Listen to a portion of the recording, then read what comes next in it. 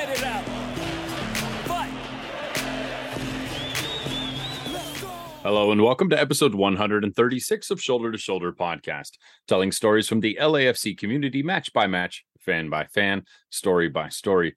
We're here at you with a quick on the counter episode. We just want to get you caught up on all things going on in the world of LAFC. We do have an opponent correspondent for today's show, none other than Sam Spiller of Stumptown Footy. He's going to be swinging back by the pod to get us ready for them pesky pine trees of Portland, as our friend Philly likes to say. As always, folks, my name is Jonathan Reimer. Joining me this evening, none other than Mr. Christopher Sines. Good evening, sir. Welcome. What's going on, Black and Gold family? Happy to be back. Took a week off for that international break. You know, I think that it was good timing, honestly, Jonathan, because if we would have recorded this episode on a Monday, which we normally do, thus we would have woken up on a Tuesday with breaking news that we wouldn't have been able to talk about. So luckily, we decided to wait an extra day and just do a recording on a Tuesday. And thankfully for us, we're able to talk about some breaking news that happened this morning. Yeah, we're clearly learning our lessons. And thank you also for not having us record on Monday after I went to both nights of Rammstein over the weekend. They're bank adjacent, I suppose. I was needing of that extra day of respite, my friend. So much appreciated. But before we get into the big news that dropped today, now we do have a couple other things we want to catch up on that have transpired since the last show. First of which, and the thing that should absolutely be number one on the rundown, is the fact that we, the Black and Gold, are number one in the West. We have clinched that top spot. Nothing else can happen. We got number one spot in the West.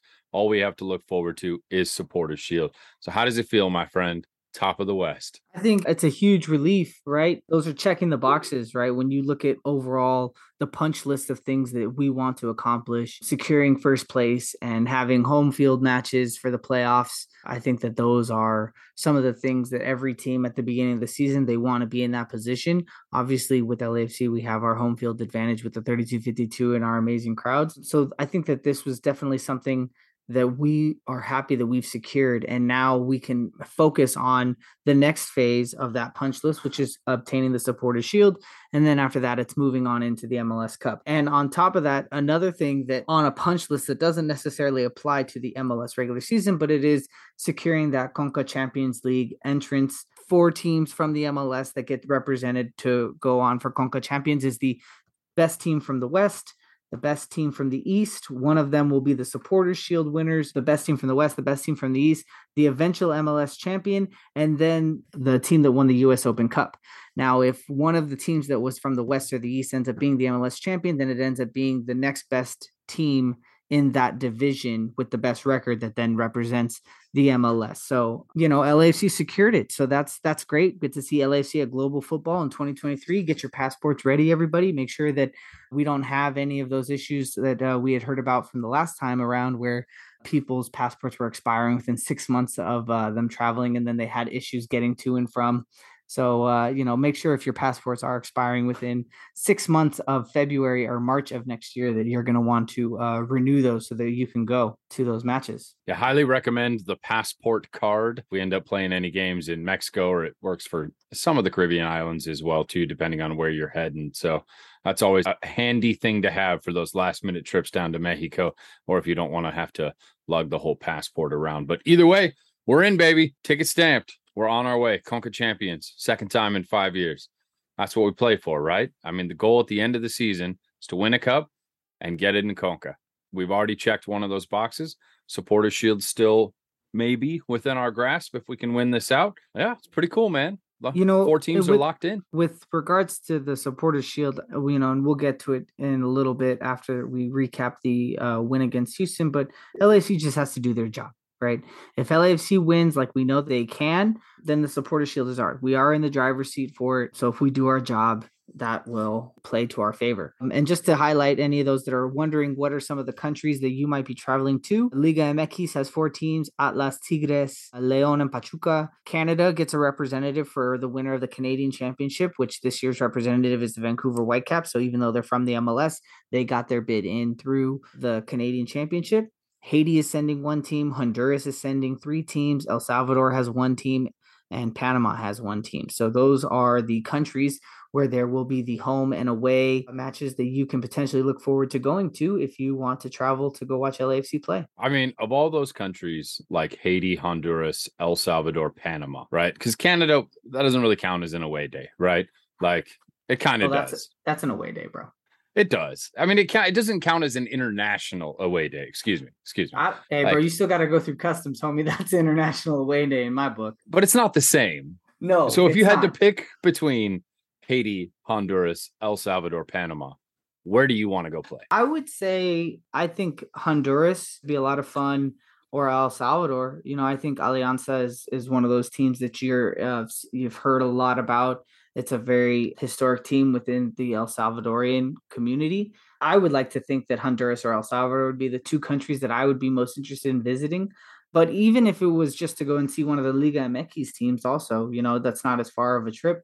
I think that going and seeing like Atlas would be a lot of fun. You guys had talked about going and seeing Leon the last time we were in Conca Champions. And I like the fact that Tigres is in there because it might give LAC an opportunity to exercise some demons. Yeah, I think the trip to Mexico would be the easiest for everyone to handle. That's probably when we advance to later rounds in the tournament. For that first round, it's likely we're going to be playing, I don't know, one of those cool countries. Anyway, I think Panama. Panama to me sounds like a really fun place to travel to. I've never been to Panama. That's the one I would pick. Love Panamanian rum. So that's the deciding factor for me. But it's cool, man. It's, look, champagne problems. Gosh, which country do we get to go to on our CCL away day? That's the great topic of conversation. I love this way the show's going so far. One of the things, though, that I would be interested about, though, when we're talking about these international travels, right? Like when we've seen the United States go and travel to like El Salvador, for example, the pitch conditions are not always favorable. And so I wonder, like you go there expecting an experience of one type, and then you almost get a little bit disappointed, I think, sometimes with the conditions of the stadiums or things like that. And it's the play on the pitch is not at the highest level that it could have been, which kind of takes away from the overall experience, I think, sometimes. Sure, but some of that's just part of CCL being CCL. Some of that's just kind of part of the madness that you got to enjoy as part of the tournament. Like sometimes you're going to go a mile up in the air on short rest. Sometimes you're going to go to a place that has, a horrible, humid, hot climate. Sometimes you're going to have to play on a poor pitch. That's kind of part of it. Sometimes you got to play in snow. Like that's CCL, man. I don't know. I just think I kind of enjoy the madness of it. I mean, that's true too, right? CONCACAF gonna CONCACAF, right? Ain't that the truth? Well, why don't we go ahead and move on to LAFC? 9th straight win at home. Defeated Houston 3-1 at the bank. Was an interesting first half. 2 pens. Vela sinks both of them. Good old friend Corey Baird gets himself a goal. Doesn't celebrate. Class act. And then Hollingshead with an absolute golazo. Boom. LAFC, the first team in MLS. 220 wins. 21 would tie the record we set in 2019. So if we're winning a Supporters Shield, we're also setting a new record. And then, of course, Dolo tying the rookie head coach record for wins. He's tied now with 1998's Chicago Fire Bob Bradley and then the 96 Tampa Bay Mutiny under Rongin. So, I mean, look, champagne problems, all the issues we've had over the past month as this team is coming together. I'm drawing a line right now. It's playoff season. It's shield hunt time. We got to put all of that negativity behind us and focus on the fact that this team is gelling coming out of this international break and we're going for it.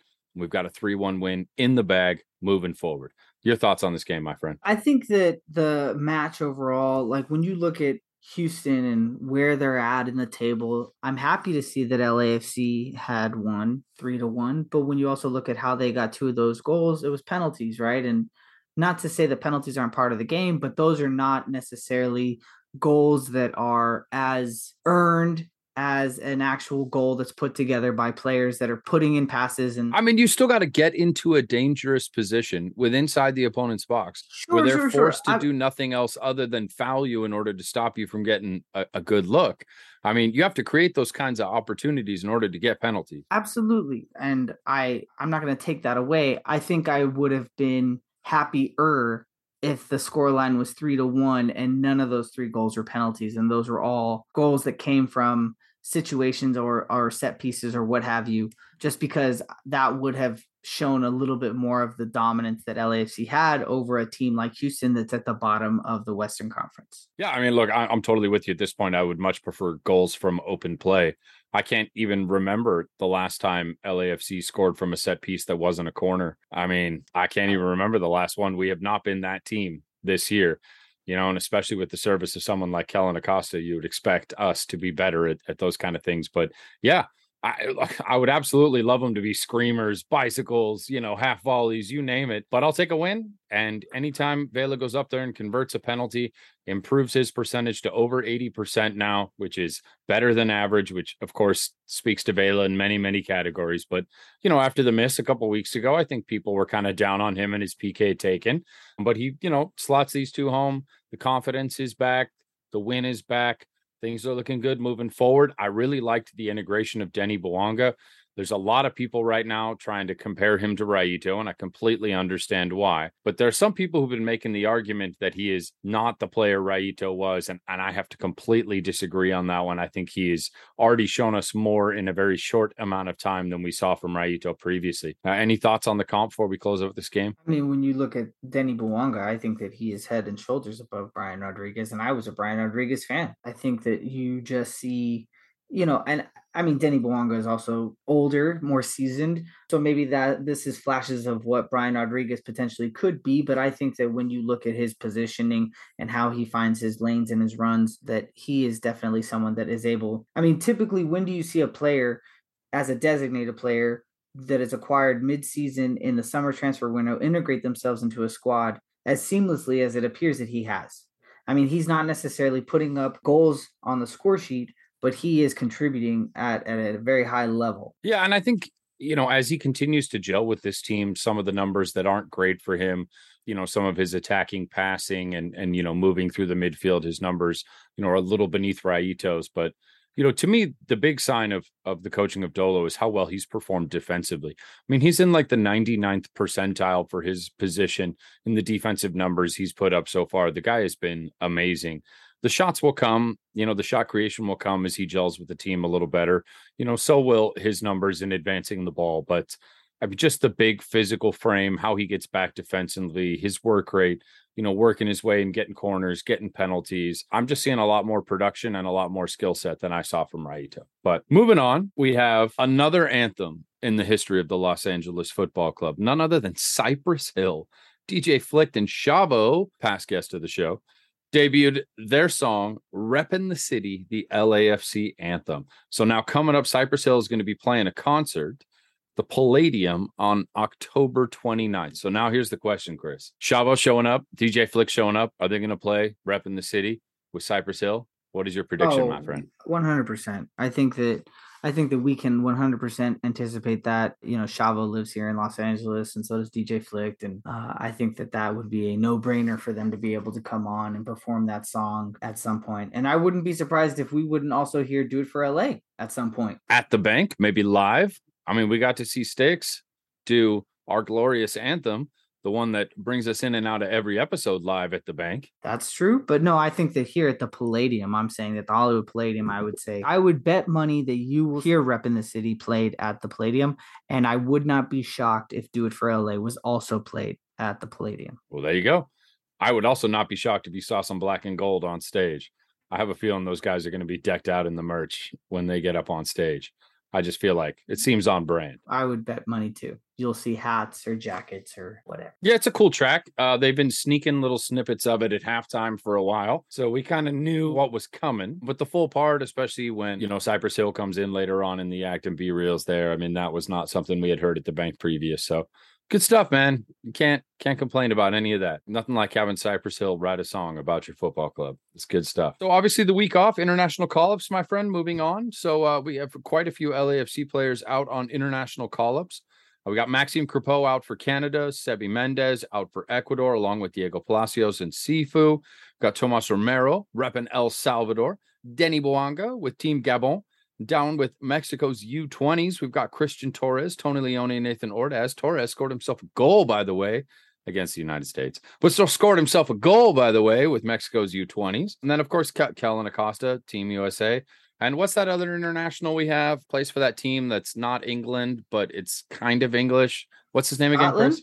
Scotland? No, I'm pretty sure it's not Scotland. Northern Ireland? There you go. There you go. Northern Ireland. Yes, of course, Gareth Bale representing Team Wales, who's got himself a couple appearances, one full 90 as he works his way up. There was some drama about him going 90 minutes. Did you catch that, my friend? Well, it was just the fact that this is the first time that he had gone a full 90 minutes since he was with Real. And, I didn't watch his performance. I don't know how he played, but I know that the Guardian came out, media outlet that's out of the UK. They wrote an article stating that the Wales national team and LAFC will be in constant talks, making sure that Gareth Bale is in top shape for the World Cup, and that they want to make sure that the two clubs align for this execution. I think that Wales is interested in having Gareth go 90 minutes as often as possible. So with that, we might see an uptick in the number of minutes that we see Gareth play with LAFC. Well, I think, look, if you're Steve Cherundolo, this is a difficult decision right now because I don't know if Gareth Bale is in my starting 11 right now. So here we have Wales as a country wants Bale to play 90 minutes. Do we have LAFC as a team thinking Gareth Bale is the best person to be in our starting 11 right now over Arango, over Vela, over Bouanga? Given the amount of minutes that he's played and seeing what he has done outside of those handful of games where he was able to put goals in the back of the net, he, for the most part, has kind of been absent on the pitch. And, so when you look at that, you objectively, you'd have to look at it and say, no, he's not in our starting 11. But then at the same time, too, it's Gareth Bale, and you know what his capability is, and you know what he brings to a squad. And it's the naysayers that want to just keep defending him because it's like, look, I'm telling you, it's bound to happen. It's bound to happen. It's bound to happen. Unfortunately, we're running out of opportunities to take chances of hey, it's bound to happen. Just keep putting him in. If we put him in for these next two matches and we lose, that doesn't jeopardize our playoff spots. We're still going to have the same two home matches. It just potentially jeopardizes the shield. It does jeopardize the shield, but it also jeopardizes hosting the MLS Cup should Philadelphia be the Eastern Conference representative and win the Supporter Shield. But let's just say hypothetically you were to put Gareth Bale in for 90 minutes or high 70 minutes for the Portland match and the Nashville match, and he still doesn't perform well, you no longer are going to feel comfortable taking that risk of putting him in on an MLS playoff match where it's win or go home. So who are you sitting to put Gareth Bale in? If you're Dolo and you decide to start Gareth Bale, is that in place of Bouanga? Is that in place of Vela? You can't take Vela out. Can't take Vela out. You know what? I think that you have to take Vela out because I think there's too many times that Gareth Bale and Carlos Vela seem to occupy a similar space. And, I haven't seen that dynamic between the two of them pay dividends. And so it just makes me think that they might just be too similar in terms of the space that they want to secure. You're asking the wrong dude. I'm not a football analyst, saying, I cannot see an LAFC right now taking Vela out of the 11. He's our leader for assists. He's our captain. Scoring goals, takes our PKs, he's marshaling everybody around. It's hard. You can't take Vela out. Arango, at the rate he's scoring goals, it's hard to argue with his production in front of net.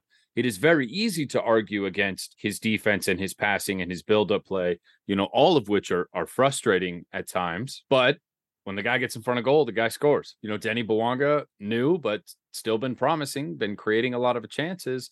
The thing about Gareth Bale and LAFC is not only has Gareth Bale, since he scored that worldie in Utah, not only has he not looked great when he's out there, but LAFC have not looked great when he's out there as well, too.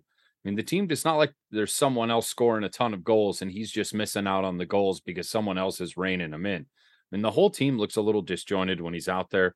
We've seen his passing, especially his attacking passing is certainly not creating a lot of chances as well, too. A lot of times he's behind the player to the, they're not gelling and he's not picking it up. And I get it. Wales wants their product to be ready for the World Cup, but we can't do that at the expense of not playing our best 11. And I don't see him in the best 11 right now. I think he's a great opportunity to come in late and help you see out a game. But I mean, I'm sorry. I guess these are the kind of problems we have to have, not finding enough minutes for Gareth Bale. But I just don't see it right now. I just don't see him in the starting 11.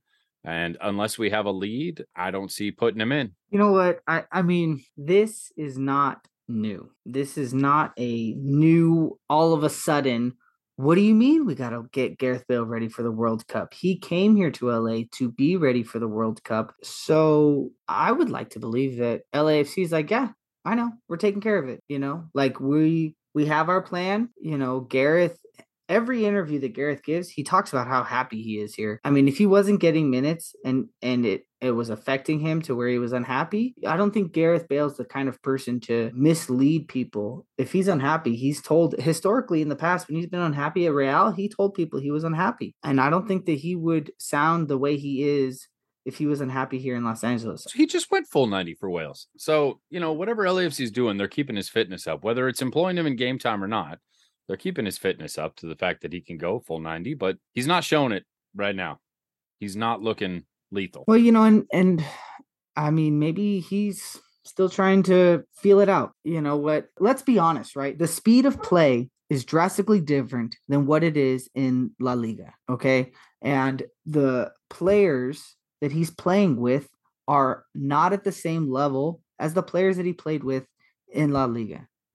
So, the passing that he's receiving, the passes that he's giving, the movement, the on the field mentality, the smarts that they have for knowing where they're supposed to be, it's not at the same level, because if these players were playing at that level, they'd be over in Europe. They wouldn't be here in the MLS. Maybe he's still trying to just get acclimated and adjusted, because it probably is a slower game than what he's been playing for the last decade or so. Sure. I would just like to see it come together in the next two games.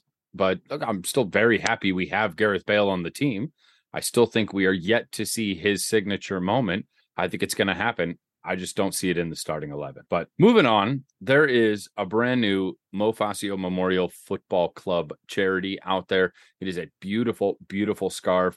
We would highly encourage you all to go out there and check out the Instagram account forever_Mo_FC 2022. Sorry, it's a complicated title there. And check out this beautiful scarf that's been made. Proceeds going to the Mo Facio Memorial Futsal Court. Again, we keep loving all these charity events that keep coming down the pipe. We heard a ton of money was made for the court doing the tacos last weekend. I know Scarf sold quite a few of his trading cards out of his personal collection. We still have bottles of D9U tequila for sale at flaskfinewines.com. If you want to continue to find other ways to support the Mo Facio Memorial Futsal Court. But Chris, I know I've already bought my scarf. I'm going to be picking it up at the next home game. I'm sure you're buying one of these too, right, brother? Absolutely. I put in the order. I sent the Venmo payment, had mine getting shipped just because guys... It was, I don't always get out to go pick up stuff before the match. So, but I am supporting. And, there's only 500 of these scarves, limited. So make sure that you guys go and pick one up. This is, it looks great. I love the art. I love the Art Deco on there. And it is very much a feel of the 2022 LAFC home kit. It has that same vibe and feel to it. I know Mo would be so happy to know that he was memorialized on a scarf. I know that would touch the man. So please, anything we can do to continue to honor his memory and help and raise money for that futsal court, appreciate it. All right, my friend, time for the big news that dropped today. We are going to play an away game versus Carson in Pasadena. Boom. So next year's season opener, our quote-unquote away game, is going to be played at the Rose Bowl Saturday, February 25th. It's going to be a boatload of fans in there.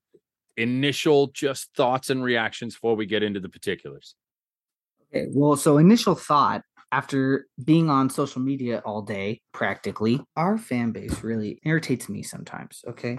Like, we have seen people suggest for a number of years now, let's have an LAFC Galaxy match at a neutral site that can accommodate more people than the 22,000 at the bank or the 28,000 at Dignity Health Sports Park. And we finally have it. I'm still baffled that there are people complaining about this. And, I don't understand it. It's, they're like, oh, well, why not at SoFi? Well, if you click the article and you would have read the article that takes a few minutes, you would have seen that it was the Galaxy are hosting 2 home matches in 2023. We're playing 3 matches in 2023 and 3 matches in 2024 because of the introduction of St. Louis SC into the Western Conference, which has now made an odd number of teams in the Western Conference, thus giving us the opportunity to play the Galaxy 3 times. So the Galaxy are hosting our home 2 times in 2023. LAFC will be the home team 2 times in 2024. And so the Galaxy are the ones that chose the Rose Bowl. So that is technically an away game for us, but it's at this venue. The Rose Bowl just hosted Mexico and Peru this past weekend. Previously to that, it was Juve and Real. And, there was huge crowds for those. So I would like to believe that we are going to get the biggest crowd that we have seen for an LAFC Galaxy match. That's an obvious, but I would love to see the stadium sold, packed. Let's show them on a global scale how big this rivalry truly is. And I don't understand it. I don't understand why people are still complaining. It's like, not every match is going to be able to be at SoFi. And for the people that suggested having it at the Coliseum instead of having it at the Rose Bowl, I've seen football games, American football games at both those stadiums. Both those stadiums are terrible in terms of just like the view from the stands because they're so old. Well, isn't the Rose Bowl like 150 years old? So it's like they were built so long ago that yes, the architecture and the structure and the vantage points are all bad in comparison to what we see in modern stadiums. All those things are just like, man, I was so excited. And then you're going through and you're just seeing people complain and people saying it's a money grab. And it's like, man, like, I want to get up for this. I want to be excited. I want this to be huge. That's what I want this rivalry to be the biggest rivalry in American sports, not just the MLS. Like, I want this to be the biggest rivalry in American sports, but it's never going to get there if we don't do things like this to showcase how many people actually want to see this happen. Amen, brother. Amen, brother. Preach on. So here's my thoughts. Look, Coliseum holds 78,000. Rose Bowl holds a little over 90,000. SoFi holds the most, but I don't believe the pitch would be wide enough to meet league minimum standards. So I know we talked about this when we had the LAFC America game there as part of that double header, that they had made some modifications to make it slightly wider, but that it still wasn't wide enough to be a legal pitch. And if they were going to have World Cup games there and other games in the future, they were going to have to retrofit the stadium in order to accommodate the wider pitch. And I don't know if that was ready in time for this year or not. Obviously, I don't think it is. So I think that might have ruled out SoFi. So between the Memorial Coliseum's 78,000 people and the Rose Bowl's 90,000 people, I mean, how fun would it be if there were 91,000 soccer fans in that building watching a match of LAFC versus Galaxy? I almost used a word I don't ever use just to describe this game. I almost slipped up and said it. I had to catch myself there last minute. Bro, you know what? We have to just. I almost had to do like 50 Hail Carloses to cleanse myself. Bro, we have to just accept the name, dude. It's never going anywhere. We just have to accept it and just, Well, it might take a very literal new take on that if we do end up playing, because the Rose Bowl is known for some of the terrible. most brutal traffic one can ever experience. So, this match is going to have so many extra seats that having an opportunity like this to take my son's club team, I was like, this is a perfect opportunity. This is a great opportunity to take my son's club team. He gets to see LAFC versus a Galaxy. There's going to be probably an opportunity to have a bunch of extra seats. And then all of the other things that then start going into my head about, well, the traffic getting in and out of the stadium is going to be a pain. I personally would prefer to be one of those people that parks outside of the stadium and walks 35, 40 minutes to get into the stadium so that I can walk out, because walking out of that stadium, walking is probably going to get you out of that stadium faster than sitting in your car and sitting in traffic and going through this traffic snake. Do I want to deal with my kids while I'm walking, 35, 40 minutes in, 35, 40 minutes out? Also subconsciously, I'm like, man, I really would like to watch this game. And, it's like you're going there with, but I digress. I'm just saying, when you're talking about the traffic, I think that the hotter ticket is to park well outside of the stadium, and get yourself, a 2-mile walk into the stadium and walk out of the stadium and then go to your car. Another fun thing about this game, it's going to be the very first broadcast under the new Apple TV contract. And we are hearing some rumors about what that's going to look like so far. So it does sound like each team is going to have its own channel and its own broadcast that will be unique to that team. So it does seem like there's some light at the end of the tunnel for hopefully retaining the services of folks like Max Brados, all the other people involved in our broadcast, both on TV and radio, and all the things that we were concerned might go away with this new Apple deal. Does look like there is some hope still. Fingers crossed, a deal gets worked out with Max specifically. I would hate to see Max go away after 5 amazing years as the voice of LAFC on TV, but we shall see.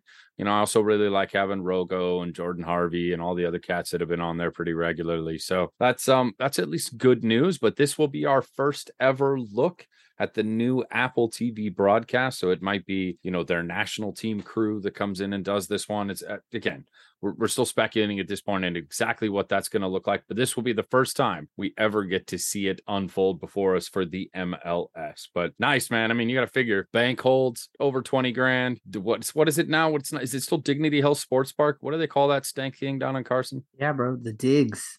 The Digs. That's right. In Stinky Carson, the Digs. They're less than 25,000, I think, per game. So, you combine both full stadiums, you're still not at half the capacity that the Rose Bowl holds. Everybody knows that this particular derby is one of the hottest tickets around. The fact that 90,000+ people could come and see it and put on that kind of spectacle, and I think it's going to be, I really hope that whoever is the home team allows enough away support and the kind of active support that would make this a proper rivalry game. I really hope we can have flags and drums and all that fun stuff at either end. Because if they end up doing one of those, well, you can only bring one drum, but we're going to bring in 20 drums kind of things, then, that's obviously going to be fairly lame. But I think both fan bases are going to have fun with this. I think it should be a good game and a great way to kick off the season, right? That's a bragging rights from day one. Yeah. And, one of the things that I really do hope does not happen. When I was reading the article by Kevin Baxter and I was reading the press release that LAFC put out, something that caught my attention was the fact that the Galaxy are going to be holding, right, because it's their home match, they have the discretion as to how to give out tickets and what's the allotment and things like that. And because these tickets are going to be sold in October, I really would like to see the separation. You have divided sides of the stadium. Like, I think that would be better in the sense of that, hey, look, this section over here is just purely with the intention of being LAFC, and this section over here is purely with the intention of the Galaxy, because I think that buffered neutral in the middle, right. I think that would be the best way to go about doing this. But I am fearful that because of the short amount of time until these tickets go on sale, and typically the MLS doesn't do a great job in planning ahead for things like this. And I think we also saw that when it came to the doubleheader match at SoFi, there was the intention that, it was going to go section by section, and that was a total fail. There was no section, no security, nothing of the sort. Because there's going to be so many more people, I think that it would be awesome if there was a little bit more of an orchestrated organization as to separating the fan bases. Yeah, and I hope we get like a decent, at least 1,000 member supporters section on either side would be pretty fun as well too. Please, Uncle Garber, make it happen. All right, my friend, that about wraps us up for news and notes. I think we're going to go ahead and take a quick break and come back right on the other side with today's opponent correspondent, none other than Sam Spiller. Catch you after this.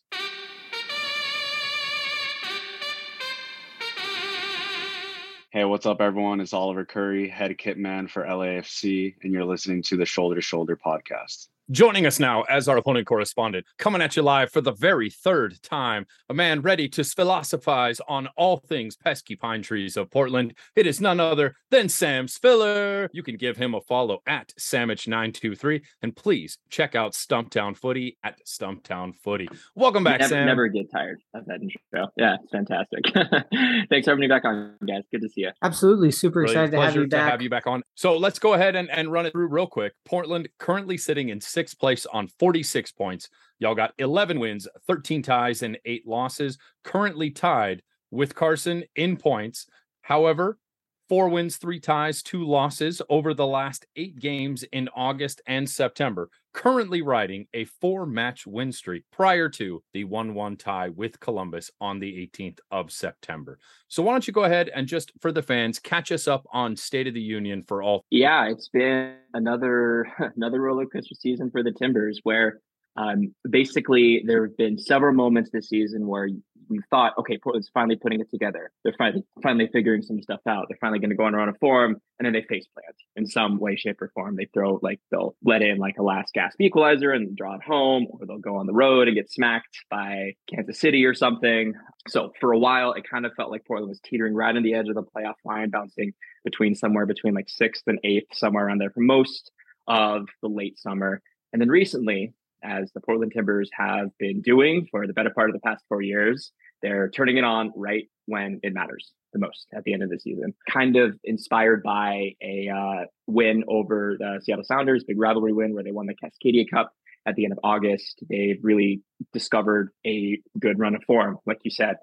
4 straight wins, and then the last gasp draw at Columbus, which was one of those draws that kind of feels like a win. They've really been starting to figure some stuff out. They've really started trying to play with a lot more intensity, I think a lot more determination, particularly on the defensive side of the ball. They're looking a lot more composed. There's been a formation shift, which I can talk about, that has kind of led to some of that. But overall, Portland is doing that thing that they do where they start to play their best soccer in the fall when we get towards, the tail end of MLS season, when all games count a little bit more. Yeah, so your last 2 matches are with LAFC and RSL, right? This weekend against us, which is why you're on the show. RSL is on the outside looking in. Obviously, you're in the playoffs, but you're looking for a potential home game. You don't have the tiebreaker with the Galaxy, and Nashville only 1 point above you all.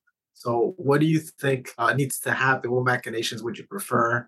Kind of straight up beating the last 2 games, LAFC included, or you want to kind of have Nashville fall and Galaxy fall? Talk about that. Yeah, I think the big thing that Portland needs is they need wins. Like you mentioned, they've had 13 draws this year. I think it's the most in the league. They went on a run in the summer where they went undefeated for a 10-game stretch, but over half of those were draws. So what's that? The result of that is now Portland is likely not to hold that total wins tiebreaker over any of the teams around them in the standings. Hence why the Galaxy are currently above Portland in the standings, even though they're even on points. So, if Portland really wants to do the most that they can to put themselves in the best position to potentially get one of those top 4 spots, get a home playoff game, they need to win. Like they need to win these 2 games. There's always the chance that chaos will ensue around the Western Conference, which has kind of been the theme for the past few weeks, and the teams around them kind of slip up. I don't think the Timbers want to leave it to chance. They've left a lot of the season to everyone else around them just leaving the door open just a little bit, and they've been able to benefit from that now for kind of being in the playoff picture, trying to solidify it rather than being on the outside looking in. So they really do need to focus on, if they really want to secure that home game of the playoffs, winning final 2 games against LAFC and RSL. And that home game will be important. Since MLS shifted to the single elimination style, Portland has looked miles and miles better at home than they have on the road. 2020 notwithstanding, because there were no fans in Province Park, wasn't really the home environment that kind of pushed them around. They rode home games in 2018 and 2021 all the way to MLS Cup. Those home games are really important for Portland to make a run in the playoffs if they really want to. So if they want to ensure that they solidify their spot, they got to do everything that they can to get those 2 wins. And in addition to that, to carry this kind of momentum and this positive form that they have into the playoffs. So, just turning back the time real fast, it had been some time since we had an opportunity to play Portland, right? We played In the regular season, we played in March, and then we played again in May for the US Open Cup. But when you go back to what the team looked like in March, which that was match day 2, this was a very different team for LAFC. Portland came out and got the early goal in the 18th minute from Chara. And then at the death, Mamadou Fall came in with a header, the equalizer for LAFC to salvage a point. So talk to us a little bit. Obviously, there has been massive transition with LAFC in terms of the player personnel that has come in. How has it been for Portland since we played you guys in March? Talk to us about any of the players that might have come into the roster, out of the roster, or players that might have been emerging. Yeah, Portland's roster hasn't changed a lot at all over the course of the 2022 season, which is kind of strange for the Timbers going into it. This team is by and large the same as the one that we saw when we last played LAFC back in March. They signed a under 22 signing, Juan David Mosquera, a right back. He is very much a future project. He's not meant to be a immediate difference maker to sign right now. He's only 18 years old. He just got his first MLS minutes in their last game against Columbus. Outside of him, the team, the personnel-wise, is really the same. The big difference is Portland, and that game I mentioned against Seattle, shifted to a back three system, like a 3-4-2-1, a 3-4-1-2, some variation of that, but generally involves getting an extra center back on there, playing with wing backs. That has really helped Portland solidify its defense a little bit. And another knock-on effect of that formation change has been head coach Giovanni Savarese has decided to bench designated player forward Yaroslav Niezgoda in favor of Dairon Asprilla, who's not an out-and-out true center forward. So that combination has kind of been the biggest kind of change. Portland is playing a somewhat different style with different personnel in different places. And that's been kind of really the biggest shift so far. As far as losses or players you're not going to see Felipe Mora. He wasn't a part of the game last March. He'd been working his way back to fitness. His injury, his re-aggravator didn't quite fully heal, so he had to undergo season-ending surgery in late spring. That was a big blow, kind of thinning Portland's front lines. So he's not going to be a factor. I think players that you will see again are, your usual faces, your Sebastian Blancos, your Jimmy Charas, center backs. You'll have Bill Tuiloma will still be back there.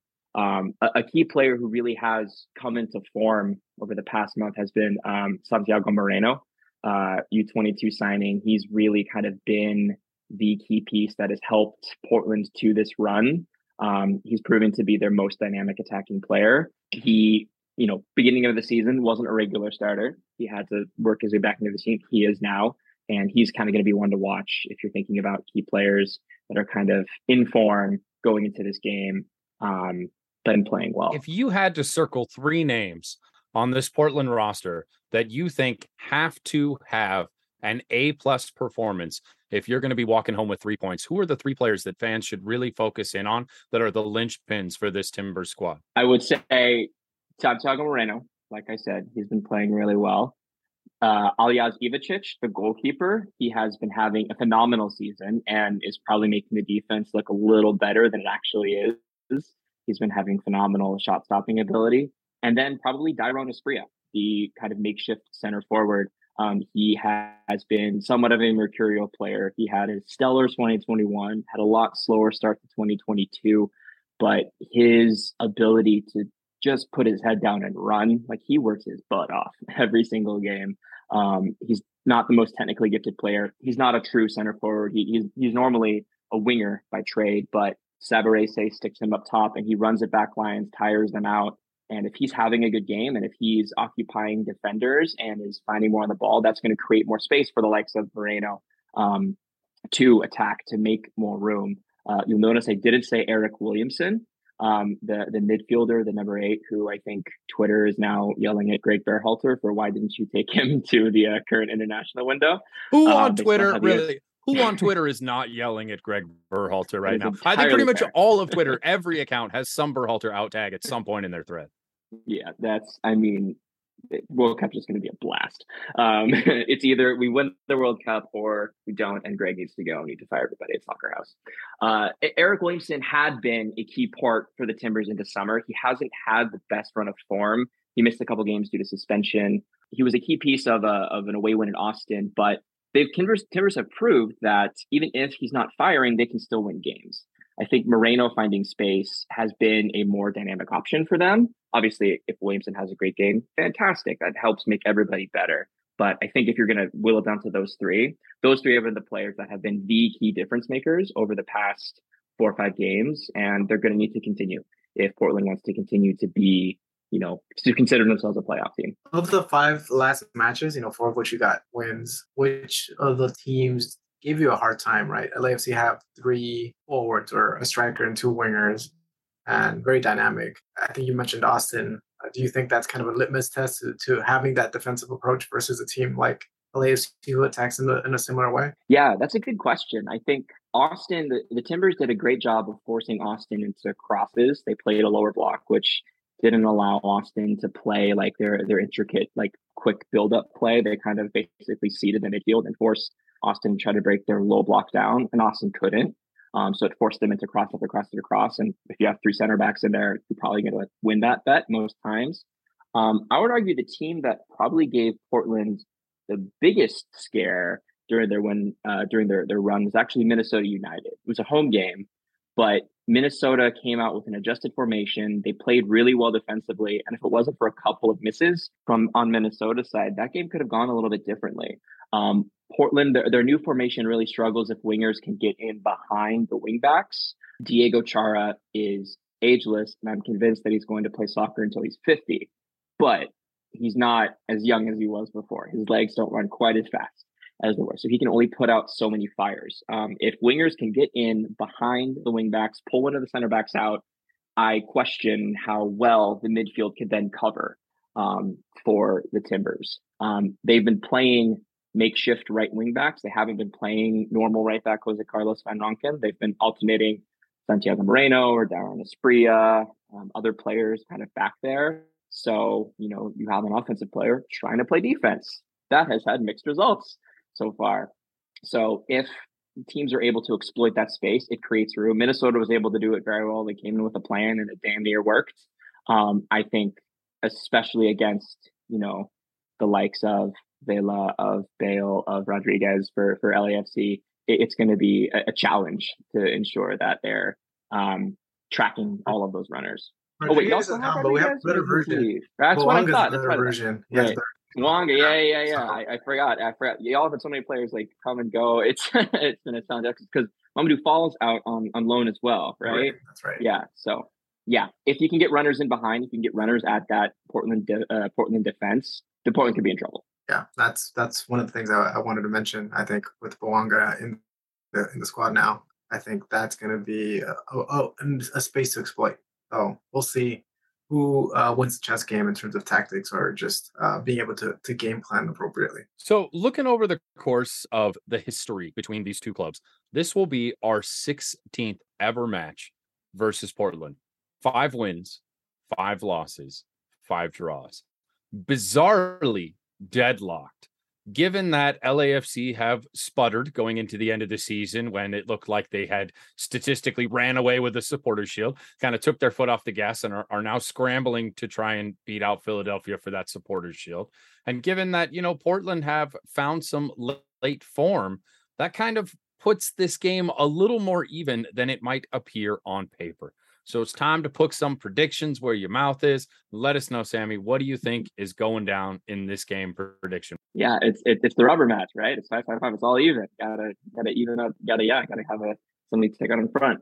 I think. It feels like every time LAFC comes to Portland, it's always like an exciting game. Like I'm pretty sure last year wasn't like a late Felipe Mora last minute like stoppage time winner. There was like that wild high scoring one when Portland reopened Providence Park back in 2019, 2018. So they're never, I think it's on ABC. I think it's on network television. So appointment viewing, if you have friends who want to, bored on a Sunday and want some soccer, probably a good one to go to.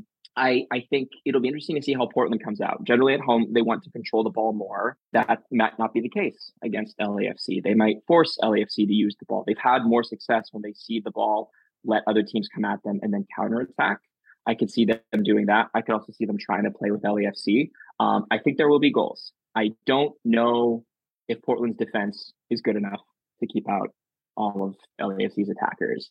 Alex Ivacic says he's the best in MLS, and he's very confident when he says it, and you can only stop so many shots. So if Portland comes out and tries to play LAFC, try to go shot for shot with them, basically, it could be a little bit of a track meet. If you force my hand and make a prediction, I think a tie is probably likely, probably a high scoring tie, probably like in your 2-2, you want to get crazy 3-3 kind of range. I could also see Portland very easily losing this game. They haven't scored. Their goal against Columbus was the first goal they've scored from open play since like mid-August.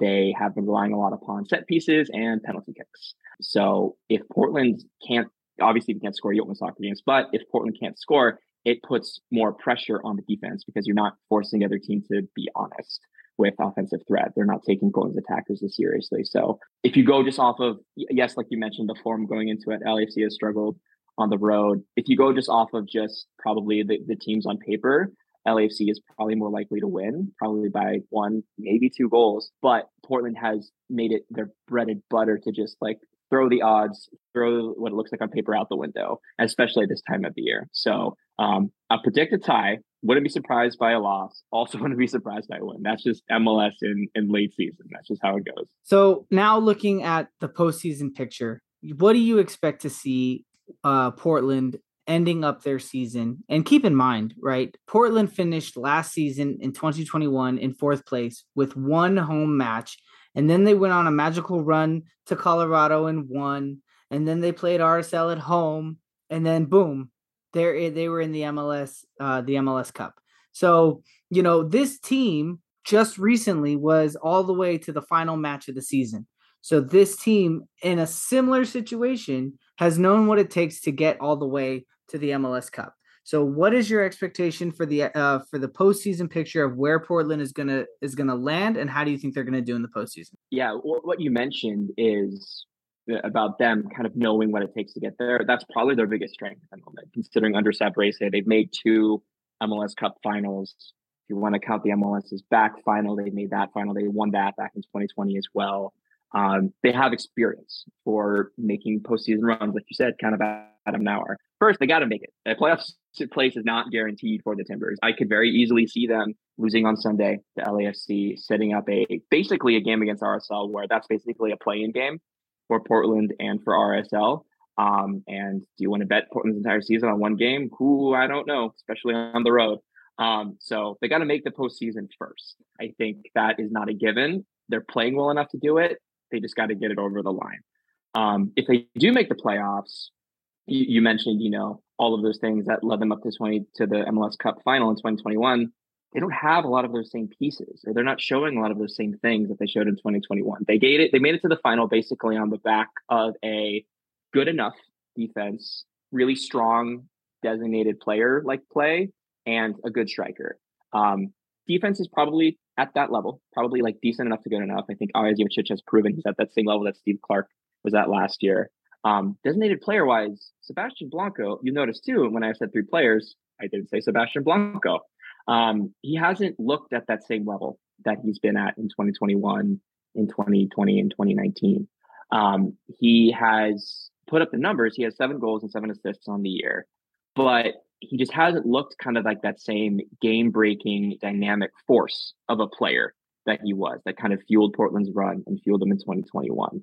Maybe it's because his injury is still getting him. Maybe age is finally catching up. Who knows?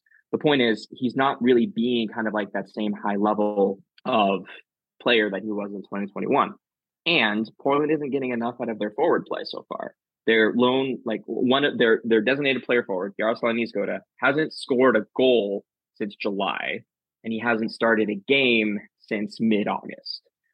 He's been coming off the bench. Savarese has a player who is not a striker playing ahead of him. So if that says anything about the confidence that the coach has in his striker, that might be it. And that could hurt Portland in the playoffs if they can't score goals. Like, you can only get so far off of a decent enough defense and maybe playing for set pieces. They need to have a player at the point of the attack, even just to stretch the field, to make room for their midfielders, to make room for Moreno, Blanco, Williamson. If they don't have that, I struggle to see them making it very far in the playoffs. I don't think Portland fans should immediately start booking their tickets for MLS Cup 2022. I think if they make it, it'll be great. If they make a home game, cool. Maybe they can make it to the conference semifinals, conference finals if they get lucky. I would be surprised if they make MLS Cup in 2022. But then again, the Timbers, again, have kind of made it their mission to surprise me time and time again. I'm going to sneak one last quick question in on you here. Seattle currently sitting with 16 losses in their 32 matches, 5 points below the playoff line, looking to miss the playoffs for the first time in franchise history. Hearing all those beautiful words come out of my mouth, how does that feel to the Portland fan base? I have a rule where I do not talk any sort of crap about the Sounders until the body is cold, until they are done and we know for sure. Like, even when they were in MLS Cup 2020, even when they were already losing, when they're, I'm like, nope, we're not talking about it. We're not talking about anything until we know it's done. That being said, for Timbers fans, being able to see the Sounders not make the playoffs, that would be a little sweet. It would be a nice kind of little, it wouldn't fully kind of erase the feeling of, having to watch Seattle win the CONCACAF Champions League earlier this year and everything that came out of that. But it would just kind of be a nice kind of a little treat kind of at the end of the season, especially because the Timbers, beat the Sounders to win the Cascadia Cup earlier this year. I think that meant a lot to the fans to kind of have that trophy that they could point to say that we were the best Cascadia team. Those regional bragging rights really count, really matter, to win it at home by Seattle. Like that was kind of cathartic to be able to win it like that. So, if Timbers fans get able to watch that, that would be fantastic. And there are probably some that would care more about that than about however Portland does in the playoffs. That's just kind of how the fan base operates. But like I said, you never know. And I'm not talking anything until the body is cold. But if it does, catch me on Twitter. I'll go off on that. Small parade. Small one, yeah. Portland. Just maybe like around people's apartments, they'll host like their own like kind of like little mini parades for things. It's been funny. There has been this extremely bizarre stat, which I believe it is every year since 2012, either the Timbers or the Sounders have been in the Western Conference Final, and every year since 2015. One of the Timbers or the Sounders has made MLS Cup, which is insane to think about that for the better part of almost 10 years, it's been one of those two teams at the end. So you have that on their side too. Like, I think, again, miraculously, like I said, like, Portland might not make a playoff run. They could very well just go to make MLS Cup and be like, what the hell has happened to see all of that? So it's just been this weird kind of dynamic and kind of like pattern and trend between like the two teams. That's probably because there's some real rivalry and animosity there. So it kind of like spurs each other on. But we'll see if that continues. Maybe 2022 is the year that finally ends. Yeah, I'm not ready to rule them out just yet as well, too. Yeah. I was just curious to see how that was simmering with y'all. But, they're following. I think Timbers fans are taking like, it's like, oh, they're playing Cincinnati? Go Cincinnati. Oh, they're playing go. Okay, go. Like, there's very much kind of some of that got to go on. As you should. That's part of it. Yeah. Folks, once again, our opponent correspondent this week has been the legendary Sam Spiller. Please give him a follow at Samich923. That's SAMMICH 923. Please check out our friends at Stumptown Footy. You can find them at Stumptown Footy for all the SB Nation coverage of your Portland Timbers and Thorns. Sam, thank you so much for joining us once again. Always a pleasure to have you on the show. We really appreciate it. Folks, we will be right back after this short break with the final segment of today's show.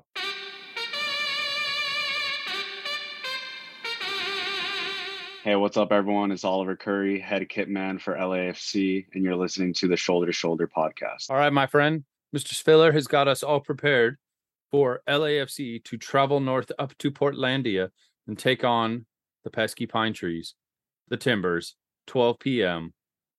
Going to be live on ABC and ESPN Deportes. What's your predictions, my friend?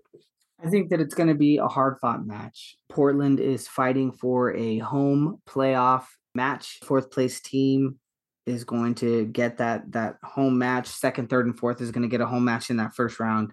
Portland and Nashville currently fourth and fifth, and they're fighting for that home match. So we do have two hard matches ahead of us, and I think that it is going to be a hard-fought match. I think that Portland is going to give us everything that they have because they do want to try and get as many wins as possible to secure a home match in the playoffs. But I think that LAFC is going to do its job, and they're going to come out with a 2-1 victory over Portland. Portland play really well at home, right? 8 wins in 16 games, only 2 losses. That's impressive. But you know what else is impressive? This LAFC attack when it's firing on all cylinders. It's really a matter of, okay, is it going to fit together yet? If it fits together, I can agree with you and we run them off the table. But seeing how good Portland plays at home and seeing that there are still some pieces in this black and gold system that are struggling to kind of make it together, I'd be hard pressed to think we don't come out of there with a draw. And I know that is auspicious in regards to our Supporters Shield standings. So my head saying draw, my heart saying win for this game. I'm going to go with my heart, and I'm going to say that, we get some amazing defensive stuff that happens in this game that, despite Portland having some run of play, we still managed to squeak out the win. It goes 2-1 to LAFC. And we have a chance to return back to the bank being Supporters Shield champions, depending on whether or not Philadelphia can fall on their face against a weaker team. But that's my prediction, my friend. I'm not going to bank on Philadelphia dropping points. They have been rolling. That's just not something that I expect. But I do want to say that LAFC is going to come out. They're going to want to enter into the playoffs. If you beat Portland and Nashville, that sets a tone for your momentum going into the playoffs. So I am very confident that LAFC is going to come out and we're going to play well and we're going to do our job. I think the funny thing is if you look at the way the schedule goes, if we lose to either of these teams, the likelihood of us playing those teams again increases. However, if we beat these teams, the likelihood of facing them decreases. So it's interesting, right? I mean, you never want to give a team the upper hand going into the playoffs. So if either one of these teams, Portland or Nashville, are able to get a win against LAFC, that is a lot of confidence going into what could be our first round matchup versus one of those two teams. So I think it's ever the more essential that you have to close these games out with either a commanding draw, if you will, or an intimidating draw or a win, just in order to make sure that you have the right mentality going into the postseason. But all eyes on Portland, high noon. It's going to be a fun one, my friend. A lot of nervousness maybe has stepped in at this point in the season, but I really am confident that this team is going to figure it out and get it together. And, hopefully this international break and a chance to kind of go back and look at some film for everybody and figure it out has them firing on all cylinders this weekend. Any final thoughts before we call it quits today, amigo? No, just, come out, support. It's going to be a lot of fun on Decision Day. I mean, we'll go over it on next week's episode, but I really think that Decision Day is going to be a lot of fun. Amen. Folks, we would once again like to thank Sam Spiller for joining us as our opponent correspondent. Please give our friends over at Stumptown Footy your fandom. We would sincerely appreciate that. On behalf of Chris Christian, sound engineer Wilton, and myself, we'd like to thank you all for listening to this episode. Take us home, Sticks. Together, this our culture. Feel the force of a supernova. Stay fly in that FC Dorsum. Hey, shopping down to Nikki's, Koreatown Liddy. Cape us so mommy, about to drop her fifth. They want me to stop, but I ain't. Come to my house, I'll defend that.